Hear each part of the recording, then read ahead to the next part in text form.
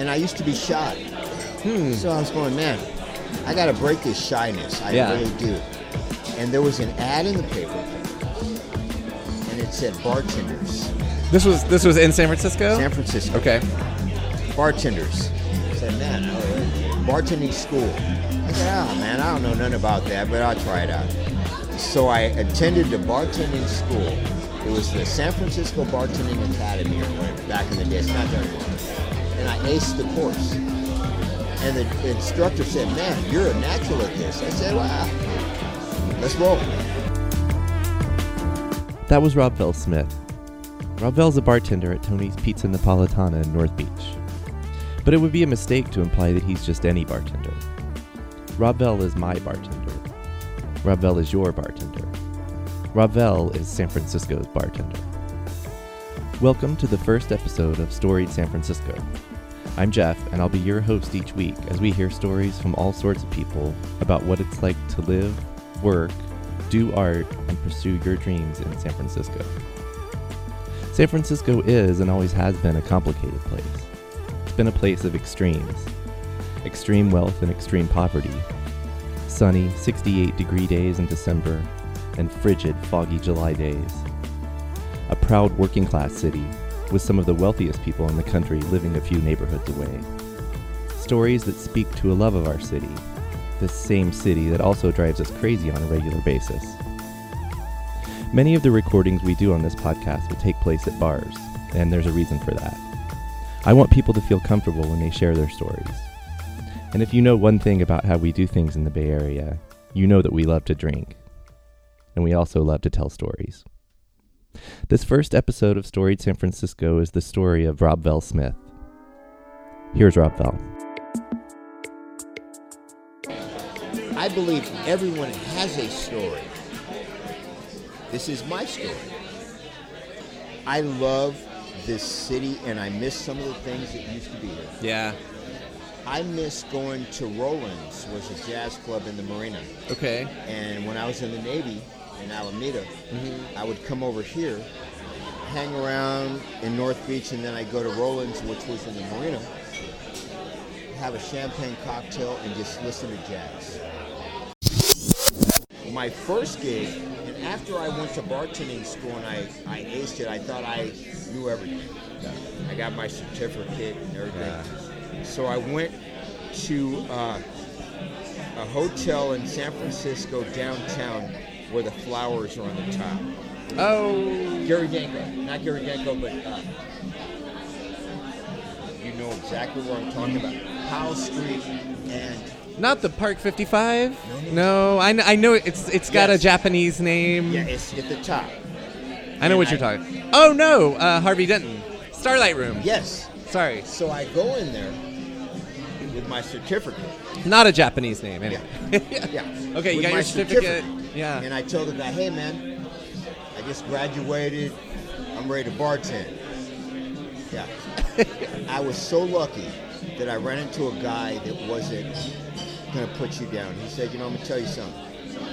Become a bar back first. Learn the game, and then move up. Yep. At the time he told me that... Pay your dues.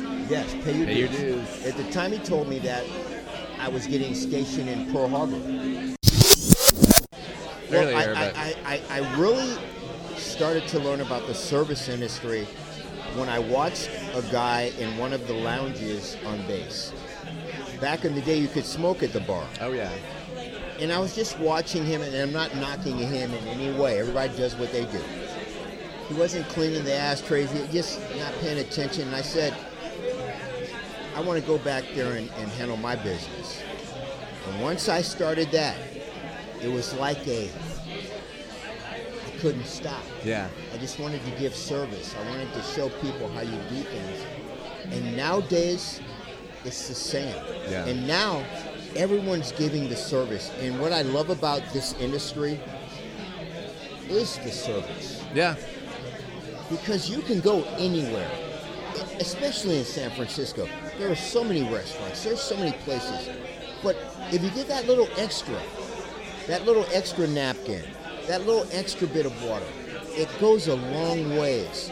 And I want to teach that because I love what I'm doing.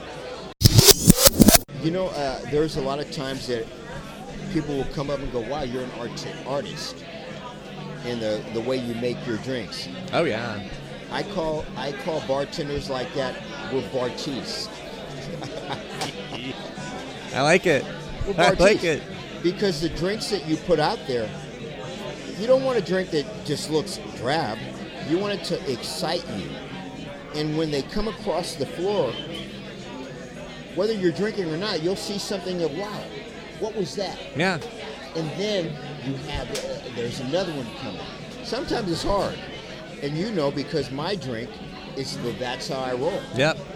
And once someone sees that, they go, wow, what was that? But that's part of the game. That's how we do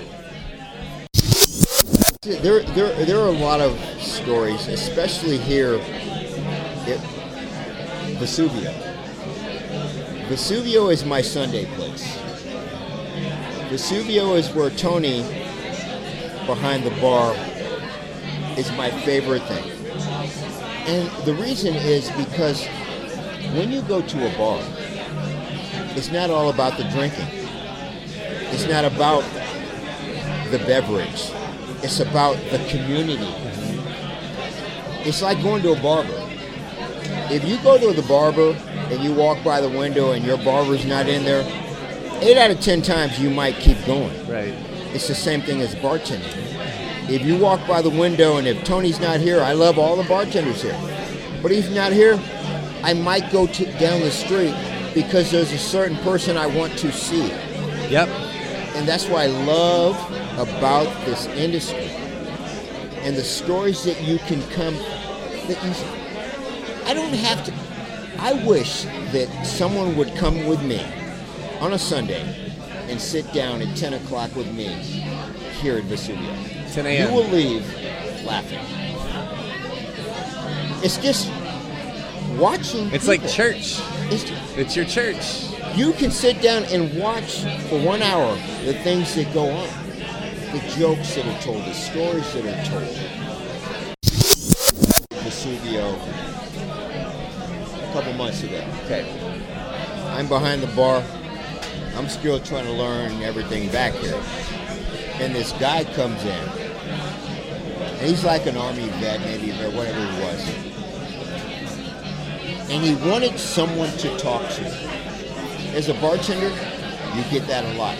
Sometimes people just want someone to talk to. Do you just see that in people's eyes, or does it take them sitting down? Or you can see it, and sometimes it just comes. You just feel it, or it just happens. It just comes. It just happens. Yeah. He talked to me about everything from the Vietnam War to every president that was after that. One of those encyclopedia people. I've learned as a bartender, you want to know a little bit about a lot of things because it helps you with other people. If I don't know what you're talking about, I can't talk about it. But this guy wouldn't stop. I wanted to wash glasses. I wanted to do. He wouldn't stop. He wouldn't stop. And the thing I loved about him, after he only had a water. That's all he had. He tipped me $1. Nice. It's not about the amount. It's about him doing it. Yeah. I didn't ask him for it. Yeah. He, after all he did, about a half hour, he gave me $1.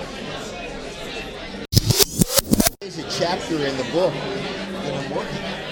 Every day, if I just told you about today, where there was 3 people that had came in today, and were talking to someone they didn't know, which is what I love doing, and you know that. I do that too. You know my friends make that. fun of me. I do that at Tony's all the time. I love when someone comes in, they don't even know the person. Yeah. All of a sudden, someone goes, "What is that you're having?" Yeah. "Oh, what is it?" Give a slice, and the next thing you know, they know each other. They know each other. One thing I love is going from one section to another, talking about one thing, and then going back and talking about that. Yeah. It's never the same subject. Yeah. It's always You might have someone talking about, what kind of wine should I have? And then you have somebody talking about, how the Giants doing? Right. You have one person talking about the Raiders. It's the best job I've ever had in my life. I've been doing this a long time, and I've worked with a lot of celebrities. It's how you approach it. It's how you approach it. If you run up on someone, then it's not going to happen. Yeah. If you walk up and, hey, it's how you do anything in life. And anything in life is how you do it. Right. And I saw him do that. I've seen Barry Bonds give autographs because of the way they approach them. Right. And that's the beauty of bartending. I've seen my man from Metallica. Oh, Hetfield? Not Lars, but Kirk Hammett? Kirk. Oh, he's Kirk the and one I like. Kirk and He's a good guy. Another story. Kirk and I go back. He invited me to his table at Rose Pistola. Oh. His wife. When you were on the clock? Rose Pistola. You were working? Yes. Oh. His wife would come in, and his mom, his grandma, his wife's mother would come in. His mother-in-law would come in. Yeah. Sit at the bar, didn't drink anything. They would come in on Sundays when I worked Sundays at Rose Pistola. The best. The coolest. And then one night I saw him, and he said, hey, man, come on over and sit with me. He sat down with Kirk. I didn't drink. You know, I faked like I was doing. He didn't. I don't even believe he had anything. What I do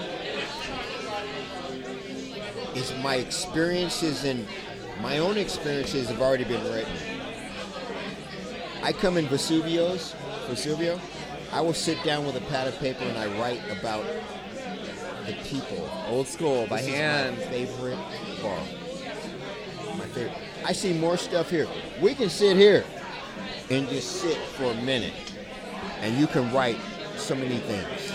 The sound of the bar, the smell of the bar, the people that are here, and this experience that I'm having with you right now are all going to be part of what I do in my book. Yep.